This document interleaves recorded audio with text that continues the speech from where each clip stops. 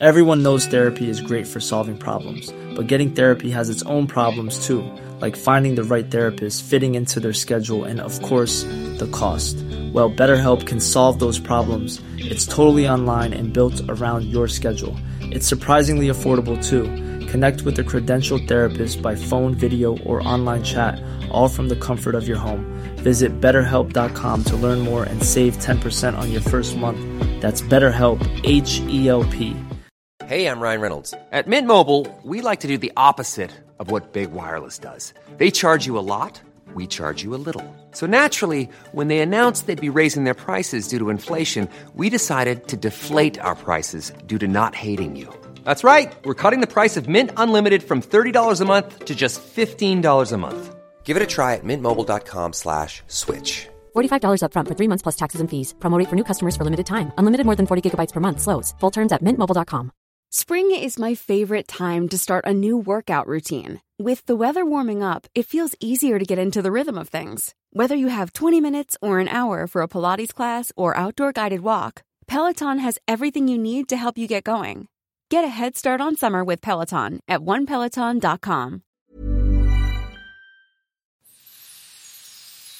Hello. Welcome to Jules Says. I'm Jules, Julie, grandmother, mom. All opinions and perspectives in this podcast are mine and mine alone, since this podcast is produced by me, written by me, recorded by me, edited by me. It's just me. Last week, I announced the long-anticipated, anticipated by me anyway, release of my Christmas album and the journey of making that happen. It was only released 1 year late. And I've heard from a few people who've asked me to name the pianist who ended up ghosting me. You know, they want to protect other people from hiring her.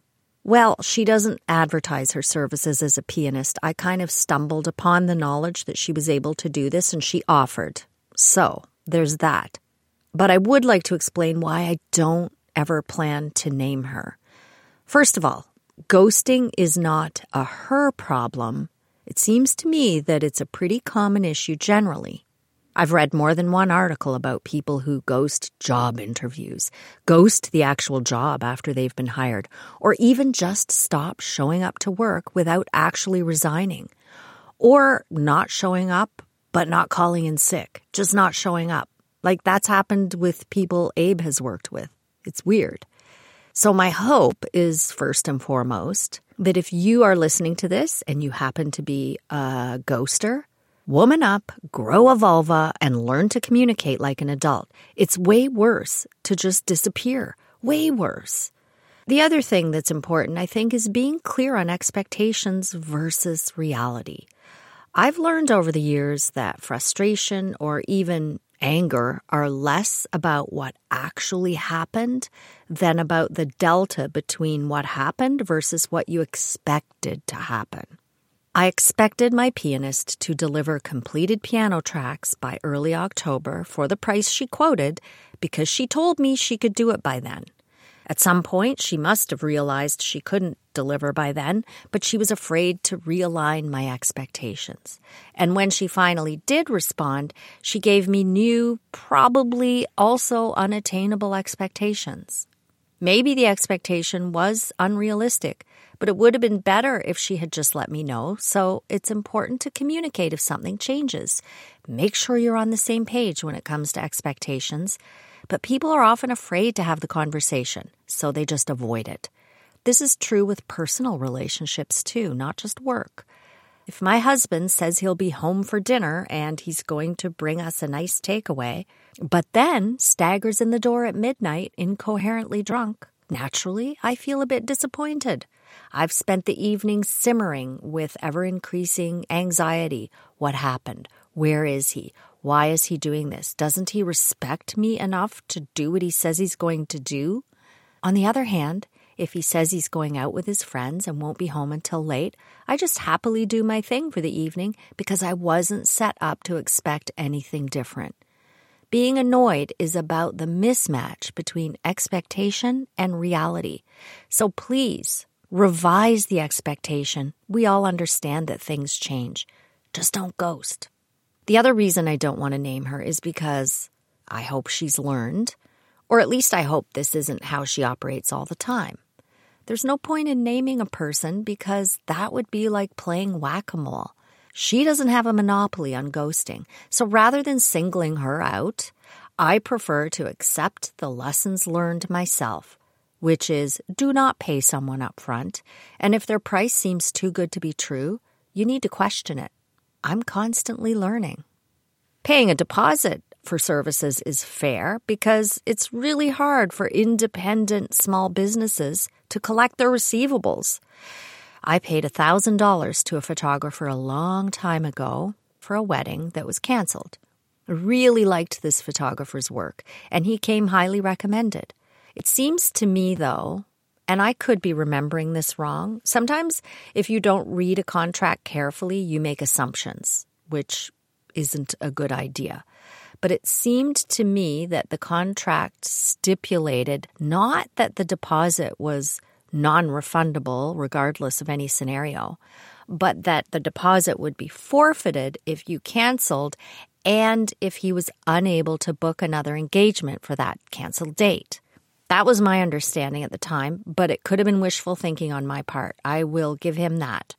And I booked him because I really loved his work. It was creative and fun. And I booked him pretty far in advance because I knew he was in high demand. Or I was at least led to believe that he was in high demand. Then the wedding was canceled, something like, 7 or 8 months before the date. I let him know right away in writing, and I thought, since he was in such great demand, that he would have no problem rebooking a June wedding shoot, or something else for that matter. He doesn't just do weddings. I think a lot of photographers do weddings just to pay the bills. And for all I know, he was able to book another shoot, but there was no mention of returning my deposit. I didn't think too much about it, at least not for a couple of months, because I figured he might not get a new booking that week, but then I got an email from him suggesting that next time all my daughters were in town, we should do a mother-daughter photo shoot. Now, it is a long shot for all 3 of my daughters to be in Toronto at any given time, but I thought, okay, well, I probably don't want to be in those pictures, but I would love some pics of the girls together. Wow, thank you for the thought. Then I asked him, and this was all over email, so you don't get tone. How much and would the wedding deposit I gave him go toward the booking fee? Well, he kind of blasted me with his response. Like, he actually lectured me in this long-winded email saying that deposit was for the wedding, canceling the wedding has nothing to do with any other shoot, and went on and on about the reason photographers need a deposit, and I felt like such an idiot. I completely understand why you need a non-refundable deposit. I get it. You're self-employed. You reserve that date and you turn down other work so you can do that date. You need some insurance. If the wedding is canceled and you can't rebook, of course the guy needs some compensation for the day. I didn't expect the deposit back, but I hoped that he was in enough demand that he would be able to book another gig, which I'm sure he actually did. And I thought that he would, in good faith, give me a credit, or even a partial credit, something if he managed to rebook. And when I got this email from him offering to do the photo shoot, I honestly thought that he intended that to be in lieu of refunding the deposit. After all, he approached me with the idea. So I felt really quite embarrassed that he thought I didn't understand the concept of a deposit. And then I felt annoyed that he had no intention of giving me a credit, even if he rebooked that date. Let's say we booked a photo shoot for the date of the wedding cancellation. Couldn't he apply the deposit toward that? I mean, I don't think that's an unreasonable expectation. He didn't have to send me a long-winded lecture about it. So I let him know that my question wasn't an expectation. I just asked because he offered the idea. Of course, the photo shoot never happened, and that was many years ago. He was obviously annoyed with me because he interpreted my question as an unreasonable expectation. And I doubt the girls would do it anyway. Catherine, believe it or not, started avoiding being in any pictures when she was maybe around 7, unless she was dressed up as a funny character, like Purple Ann, or, yeah, she had a lot of characters. There was a whole cast of characters. I used to take the children to those department store photographers occasionally because it's not something my mother ever did with us, and I just think those family pics growing up are so nice to have. And it goes without saying, we didn't all have high-resolution cameras in our purses back then, so the photographs were a big deal. At some point, though, I even gave up on that because they just didn't want to do it. I feel like that was a mistake. In retrospect, I probably should have tried to make them do it or bribed them to do it. Oh well, hindsight is 20/20. And there will probably never be another day when I have the pleasure of my girls' company together. They've been together a couple of times, but I was never able to be there for one reason or another. I think there were a couple of days around Christmas 2019 that they were all here. Catherine recently asked me for some pictures of us together, her and me, and there are almost none from the time she was a very small child, which is partly my own fault. I usually took the pictures, and I was always reluctant to be in photos myself. My mother warned me I would regret that, and my mother was right. Many of us have those stubborn pounds that seem impossible to lose, no matter how good we eat or how hard we work out. My solution is PlushCare. PlushCare is a leading telehealth provider with doctors who are there for you day and night to partner with you in your weight loss journey. They can prescribe FDA-approved weight loss medications like Wegovy and Zepbound for those who qualify. Plus, they accept most insurance plans. To get started, visit plushcare.com/weightloss. That's plushcare.com/weightloss. Spring is my favorite time to start a new workout routine. With the weather warming up, it feels easier to get into the rhythm of things. Whether you have 20 minutes or an hour for a Pilates class or outdoor guided walk, Peloton has everything you need to help you get going. Get a head start on summer with Peloton at onepeloton.com. I think it's fair to say these days that most of us are collectively grieving to some extent over the current world events. I know I am, and I say very little for fear of saying the wrong thing, for being misinterpreted. But so many people say that silence is akin to complicity. But the thing is, I'm in charge of nothing. I'm a decision maker for no one. And what I cannot understand, well, there are a lot of things about massacre and torture and hatred I can't fathom. But one of the things I cannot understand is how so many people are targeting groups of people with hatred over the acts of governments on another continent, or even just another country. The escalation of anti-Semitism is unfathomable to me. I thought humankind had evolved beyond that. We just recognized Remembrance Day in Canada and probably some other countries to commemorate the people who lost their lives in war so that we could live in peace.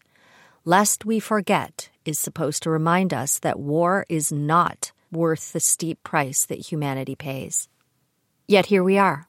And here we were even before October 7th, before the Ukraine war. There's constant war somewhere in the world. Genocide, anti-Semitism, racism, mass shootings, Islamophobia. So many phobias about people who just want to live their lives in peace and in ways that don't hurt or affect anyone else. Lest we forget. How could we forget when it never ends? I certainly don't have any answers. Hatred and violence are so hard to believe because it's unbelievable. Yet it's a reality. All I have is guilt because I live in a safe place, at least for now. Guilt for being unable to do anything or not having the courage to do anything concrete to make anything better for anyone. guilt for agonizing over my own little problems when so much horror is being inflicted on so many people. Do you sometimes feel that way? I actually make myself sick with worry if I think someone might be upset with me, with something I've done. Here's an example of one of the petty things I recently agonized over, and it's so ridiculous. Just this Sunday, I visited a friend in the afternoon. I intended to stay for maybe 2 hours, having a little chat. I ended up staying until I think it was around 10 p.m., which was way longer than I intended. The next morning, I actually felt nauseous with guilt about staying so late. Oh my God, she didn't have dinner. I monopolized her evening. Her husband isn't feeling well. Should I call her? No. We aren't supposed to phone people anymore. Should I message her? Is a message too impersonal? What if I message her too early and she doesn't have notifications muted? Maybe she's sleeping in because I stayed too late. I waited until after 8 a.m. and messaged my apology. How insignificant is that? Yet I was physically sick with worry that she would be annoyed with me for overstaying. People are dying, Julie. Get a grip.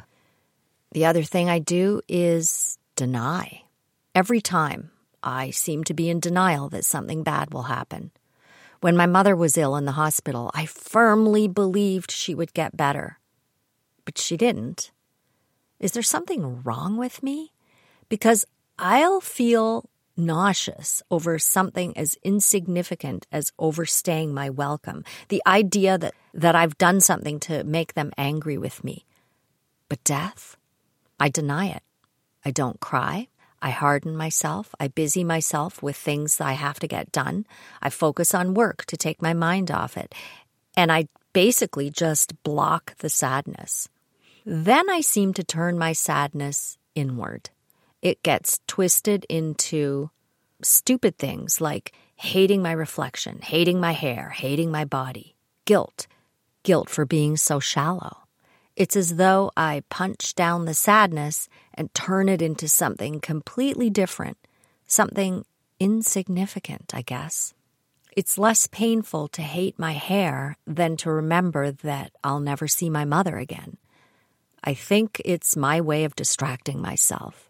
My mind just replaces the sadness with kind of a self-loathing. And I think because that's easier than grieving. Plus, I didn't cause the death, so guilt over having hurt someone is a different feeling than my own sadness from a loss.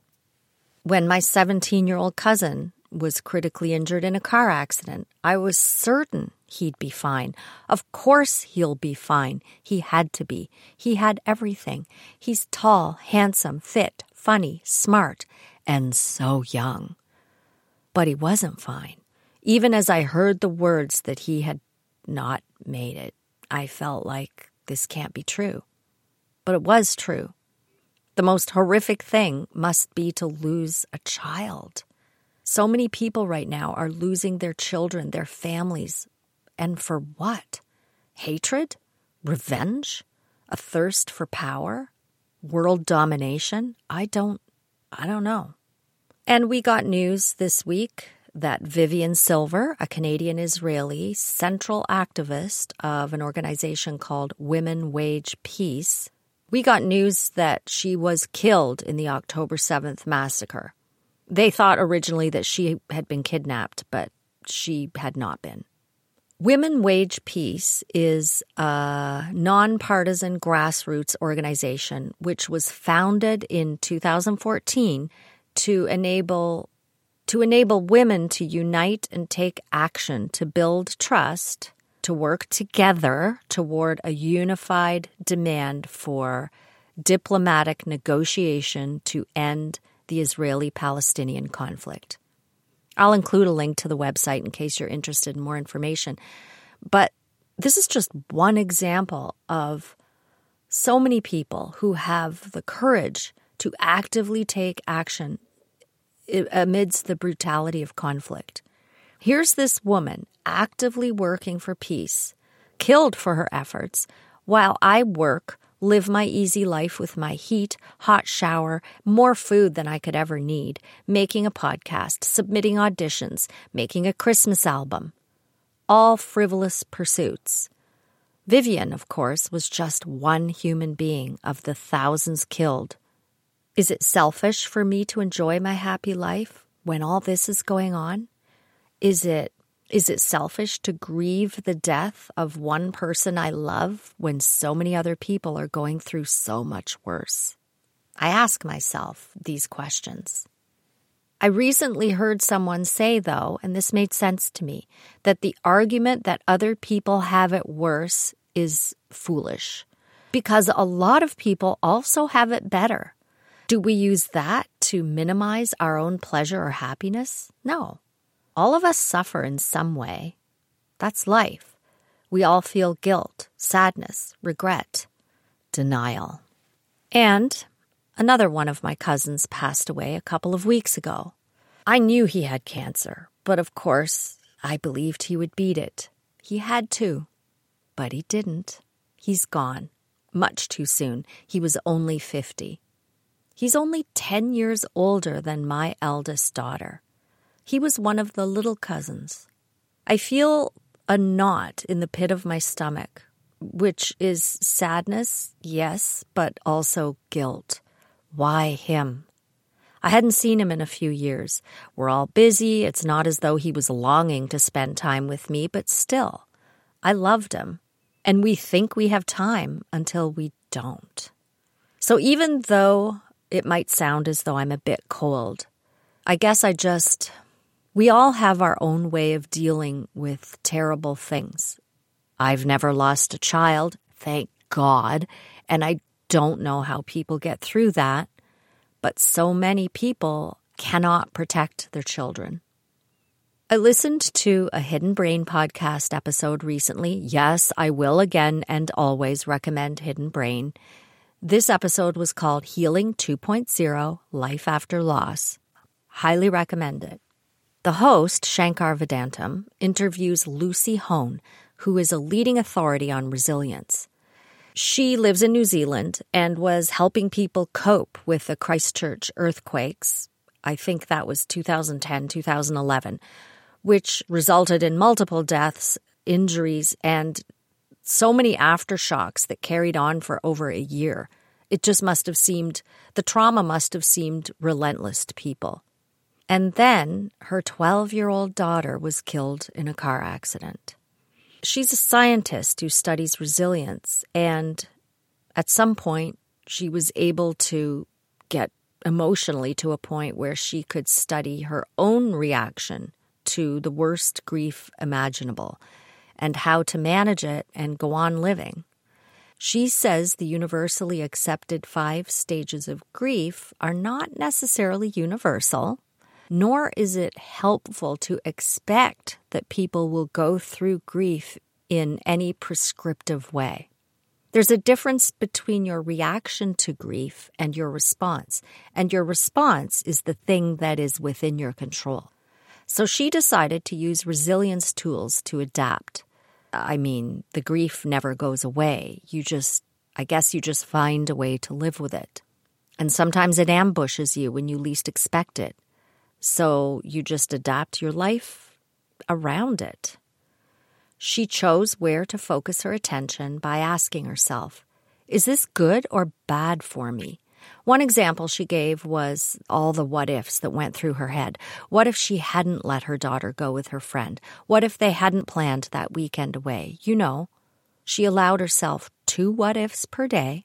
After all, it's probably not a good idea to completely try to deny your very real feelings.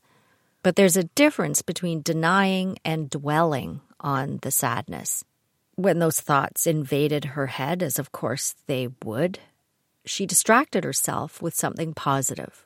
She called a friend, spent time with her 2 boys, focused on her work or something else she enjoyed. If she felt guilty for laughing, she accepted feeling guilty and then refocused on the thing that had made her laugh. It's true that we all go through terrible things, but our response is within our control. And we We can't all be Vivian Silver. We can acknowledge the horror of the world and still allow ourselves happiness. We can live with gratitude. We can be kind, give ourselves the grace of forgiveness, listen to others' experiences, make an effort to connect with people, because wallowing in guilt and what-ifs doesn't solve anything. We'd all like to know the right thing to say to someone who's grieving, but I don't think there is necessarily a right thing to say. Maybe all we can do is acknowledge it, tell them we're sorry they're going through something terrible, and find a small way to at least connect with them so they know they're not alone. Thank you for listening.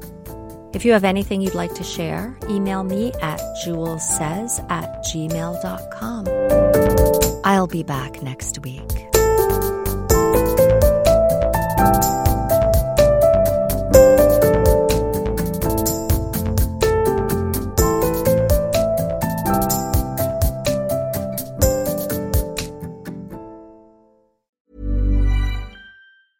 Even when we're on a budget, we still deserve nice things. Quince is a place to scoop up stunning high-end goods for 50 to 80% less than similar brands. They have buttery soft cashmere sweaters starting at $50, luxurious Italian leather bags, and so much more. Plus, Quince only works with factories that use safe, ethical, and responsible manufacturing. Get the high-end goods you'll love without the high price tag with Quince. Go to quince.com/style for free shipping and 365-day returns.